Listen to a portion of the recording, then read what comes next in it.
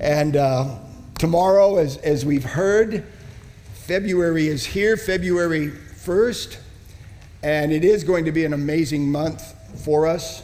Mitch and I have some fabulous announcements to make in about 3 weeks. In 2 weeks, Carol and I are going to be sharing the pulpit together as we talk about our vision for this year. And as Mitch said, next week, we are going to be blown away at our year in review of what your consistent, faithful, inconvenient missions giving has done all year, all over the world. But tomorrow, on the 1st of February, we begin our 21-day fast as imaginations.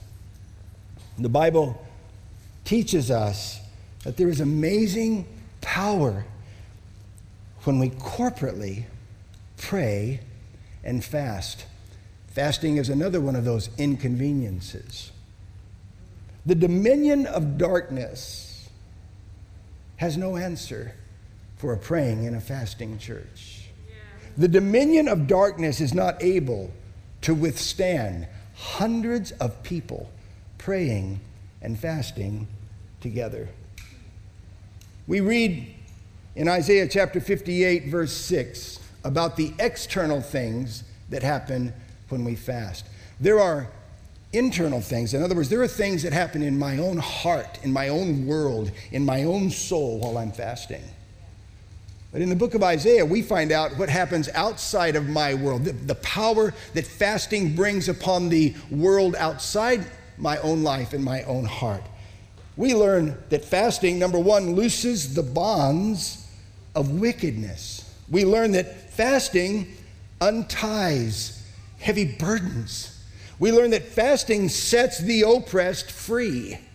And we learn that fasting breaks the yoke of bondage. That's the external power. That's what happens in the lives of people we know and love. That's what happens around us when we fast, let alone what God wants to do in us while we fast. In Matthew 17:19, Jesus has come down from probably what was Mount Hermon.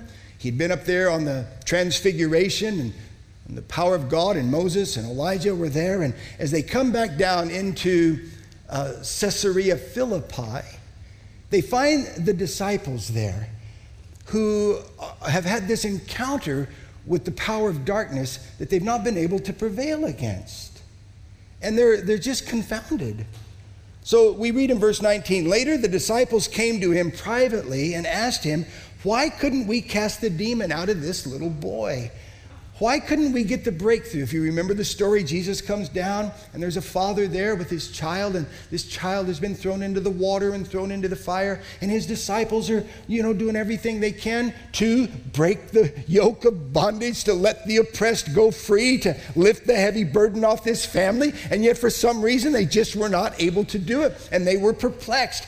And Jesus says in verse 21, this kind of demon is cast out only through prayer and fasting. The power that prayer and fasting has on the world around us, the world that we see, and even the spirit realm world that we do not see. How powerful is it when someone prays and fasts? How powerful is it when hundreds of people join together and pray and fast? Fasting brings our faith to a focus. Focused faith, like light when it's focused, how powerful it becomes. Focus is a great word right now because God knows the last year that we have lived in is a year of total distraction and disruption. Focus right now is not a bad thing. Fasting focuses your faith, and it focuses our faith. We read in Colossians chapter 3 and verse 2, set your minds on things that are above, not on things on the earth.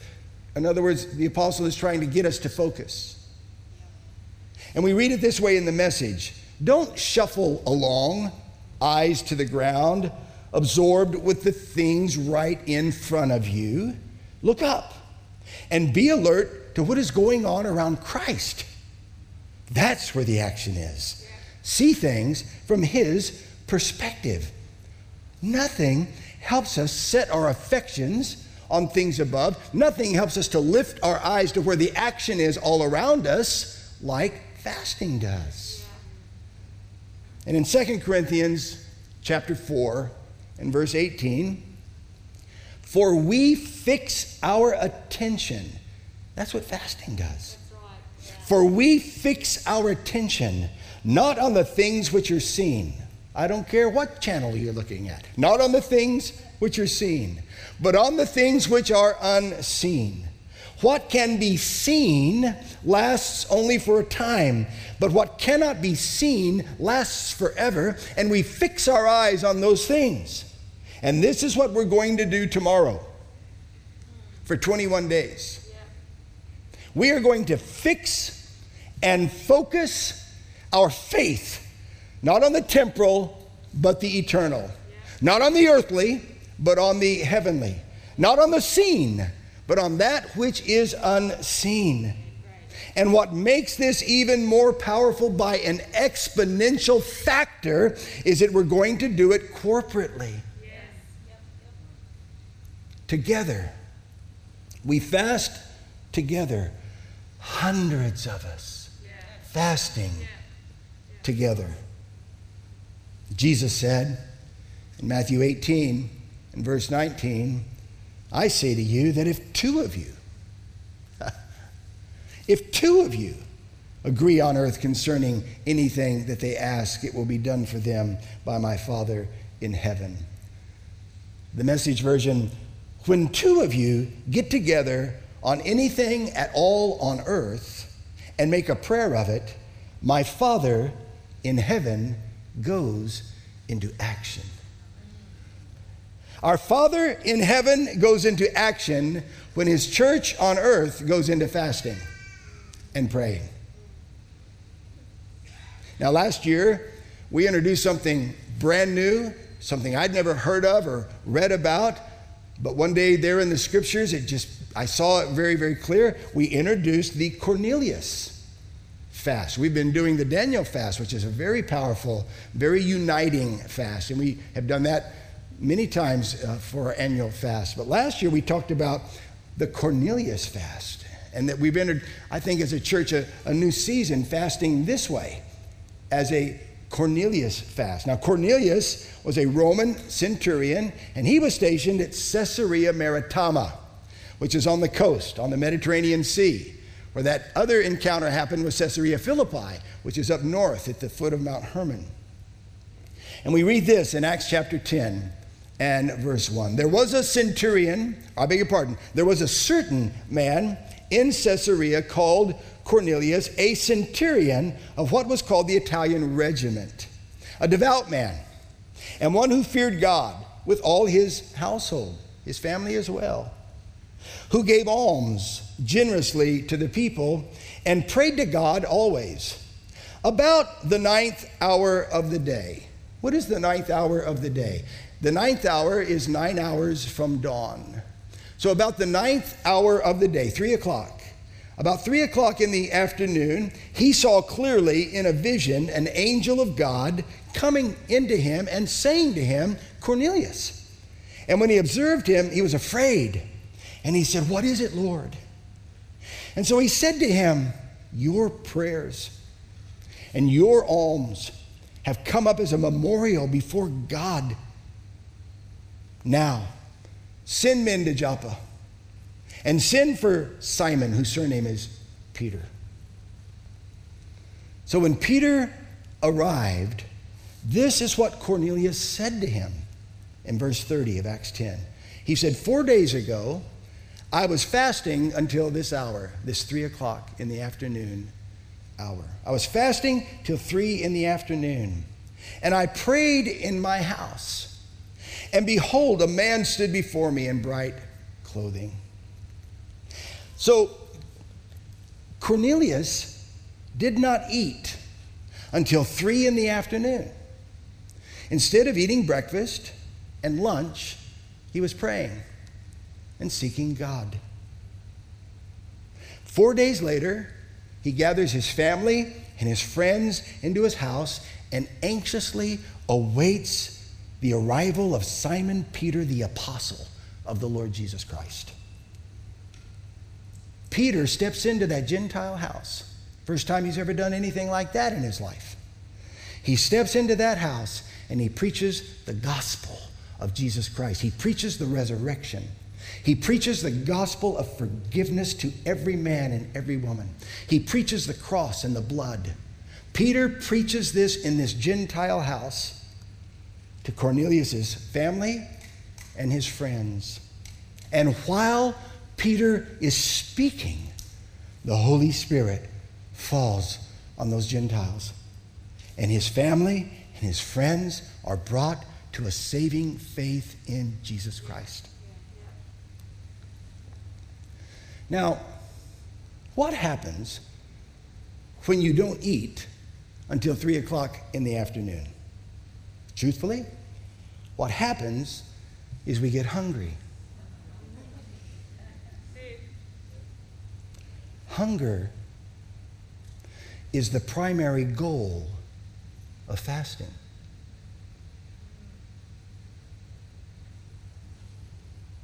I'm not really fasting until I'm hungry. But I don't want to be hungry. I don't like to be hungry. I avoid hunger. I don't do hunger. Hunger is hard. Hunger is very inconvenient for me. We associate hunger with starvation, and starvation is not a good thing. But fasting is not starvation. When people are starving, they have no options. They want to eat, but they can't. Fasting is voluntarily not eating, knowing that I can eat anytime I want to, but I choose not to. I choose to be hungry. Now I want to share with you some real personal thoughts that I've been thinking over the last few months as I walk in the mornings and been thinking about hunger, fasting, thinking these thoughts and just writing down things, thoughts I've never thought before. Wrote down things I've never written down before.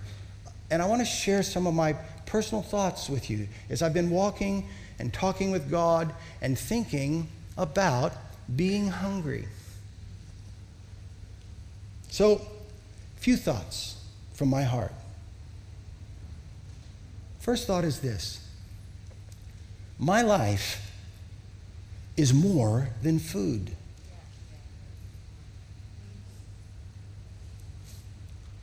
Jesus said in Matthew 6:25, do not be anxious about your life, what you will eat. And then he says, is not life more than food? My life is much more than my next meal, even though I start thinking about it as soon as I've finished the last one.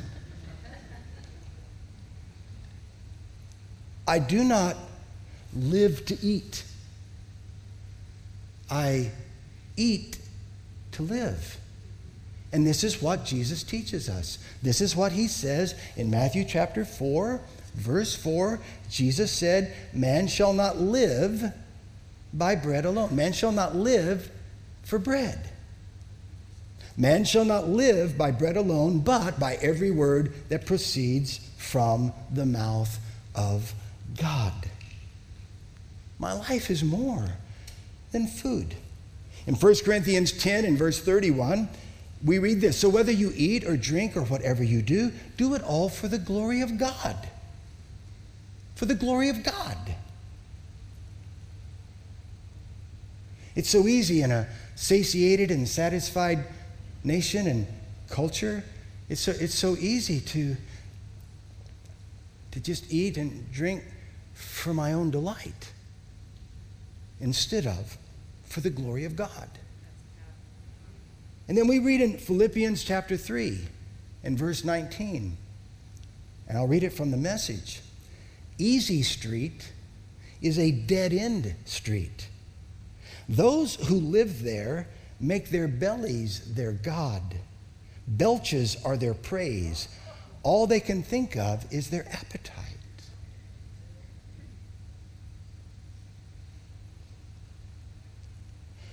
My life is more than food. My life is more than comfort. My life is more than my appetite.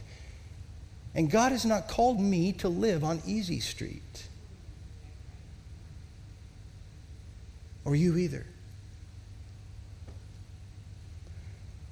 Another thought that I've been thinking about hunger, about being hungry. And that is this: good things come to the hungry. This is what we read. Now, I'm not talking about people who are starving. You understand? You understand? That's not what I'm talking about. But good things come to the hungry.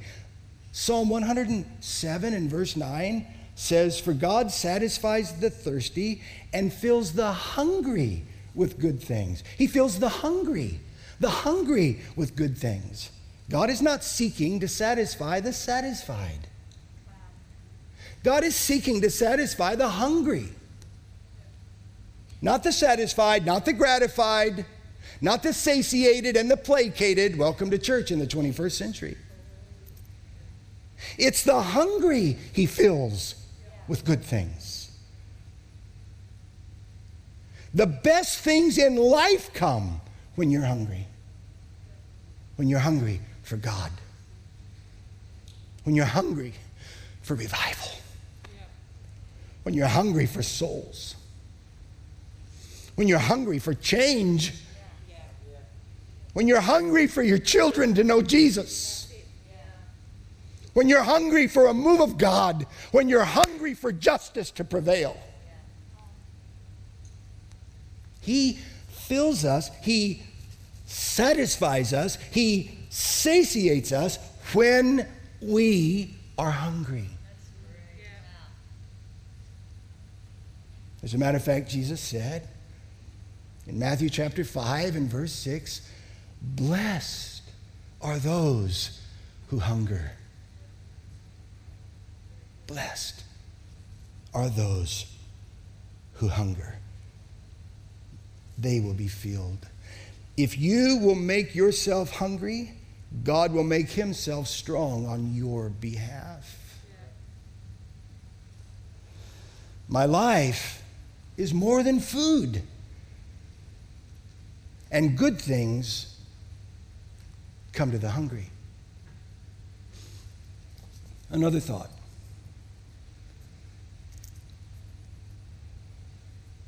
Hunger energizes me. Hunger is a life force. Hunger is basic to my design. I'm supposed to get hungry. My goal is not to avoid hunger, but to embrace hunger. Not to evade it in my life, but to involve it and to invite it and to include it into my life. What if Esau had embraced his hunger instead of selling his birthright for a bowl of beans?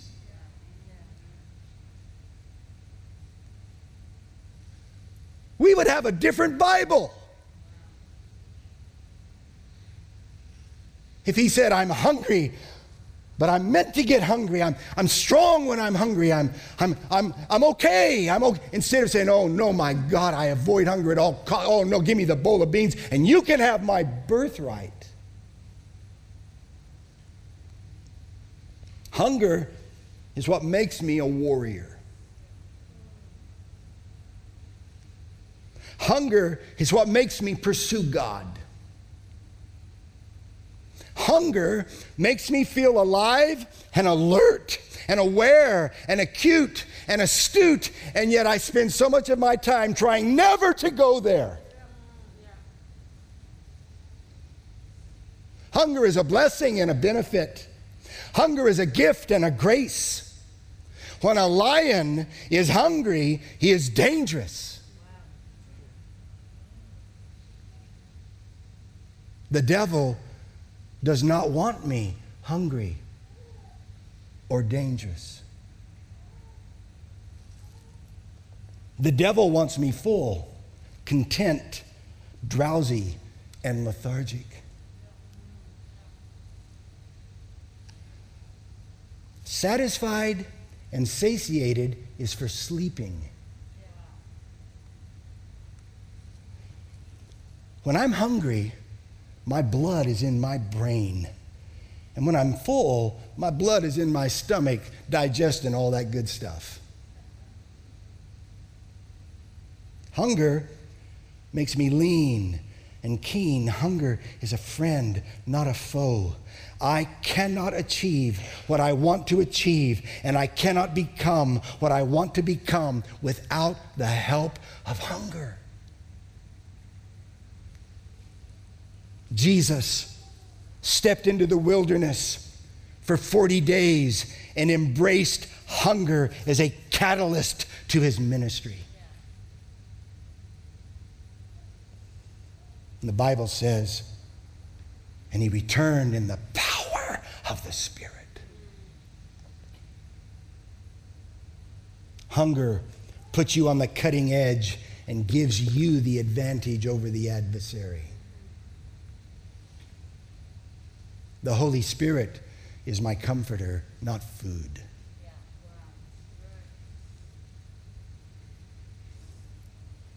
I can be healthy and happy and hungry all at the same time. Being hungry is what gives fasting its power. And so this year, starting tomorrow, I'm talking about us having a hunger fast. Not a starvation fast, a hunger fast. And so what does that fast look like for us? For the hundreds of us who have a yes in our heart to fast together as a church family. And those watching online, joining us, some joining us from other nations. What does it look like? Well, a Cornelius fast is a fast where we don't eat any food till 3 o'clock in the afternoon, unless you can't make it, and then 2 o'clock in the afternoon, or 1 o'clock in the afternoon, or 12 o'clock, or 8:30 in the morning, but tomorrow we try to get to 9 o'clock. And hopefully by the end of 21 days, we're to 3 o'clock, and we didn't die. The focus of a Cornelius fast, the focus of this fast, the purpose of this hunger. See, hunger is this inside thing that literally affects the spirit world around me and the natural world around me. And while this rumbling and grumbling is going on in here, there's rumblings taking place around me in the spirit realm. I am literally affecting what's happening in the spirit realm with my own hunger. And so the goal of our fast over the next 21 days, the focus is family and friends who are unchurched and who don't know Jesus. And we want them to know Jesus. And we want them to know Jesus so much. I can remember how desperate I was years ago as a single young man in the military for my mother's salvation. I was so desperate for her to be saved.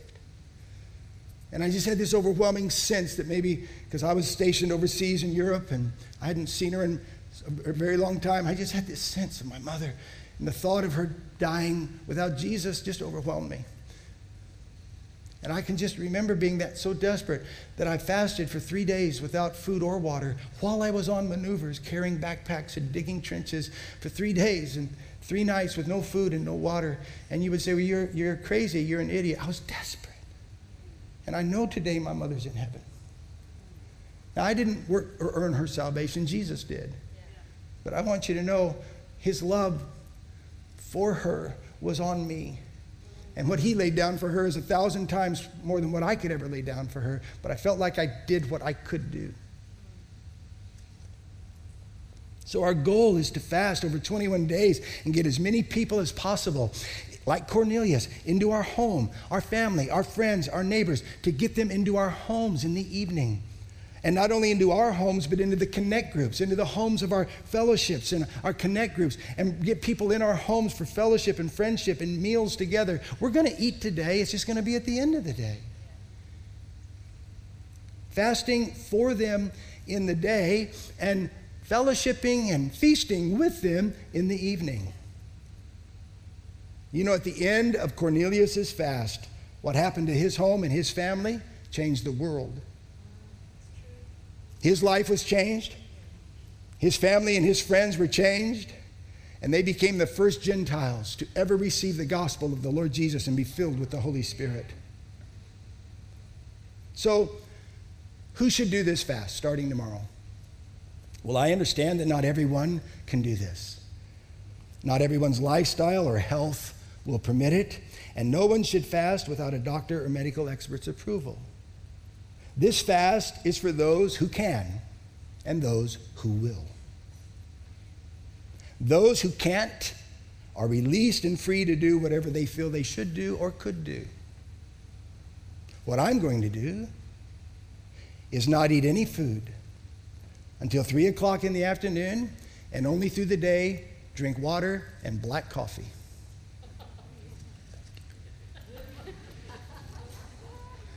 And whatever you decide to do is fine. Probably not milkshakes. But how powerful would it be tomorrow if hundreds of us wake up in the morning on a 21-day fast? How powerful would it be tomorrow? How wonderful would it be to see Imaginations Church, who probably on our rolls has close to 1,500 people.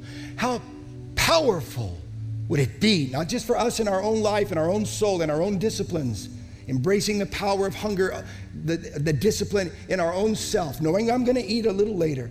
But how powerful would it be what happens around us? Now, everyone is free to vary this in any way you feel appropriate. But I am asking you to do what I ask you to do every year, these 5 things. I'm going to ask you to fast until 3 o'clock in the afternoon, however you feel you can. And I'm going to ask you to pray. I'm going to ask you to fast 5 things.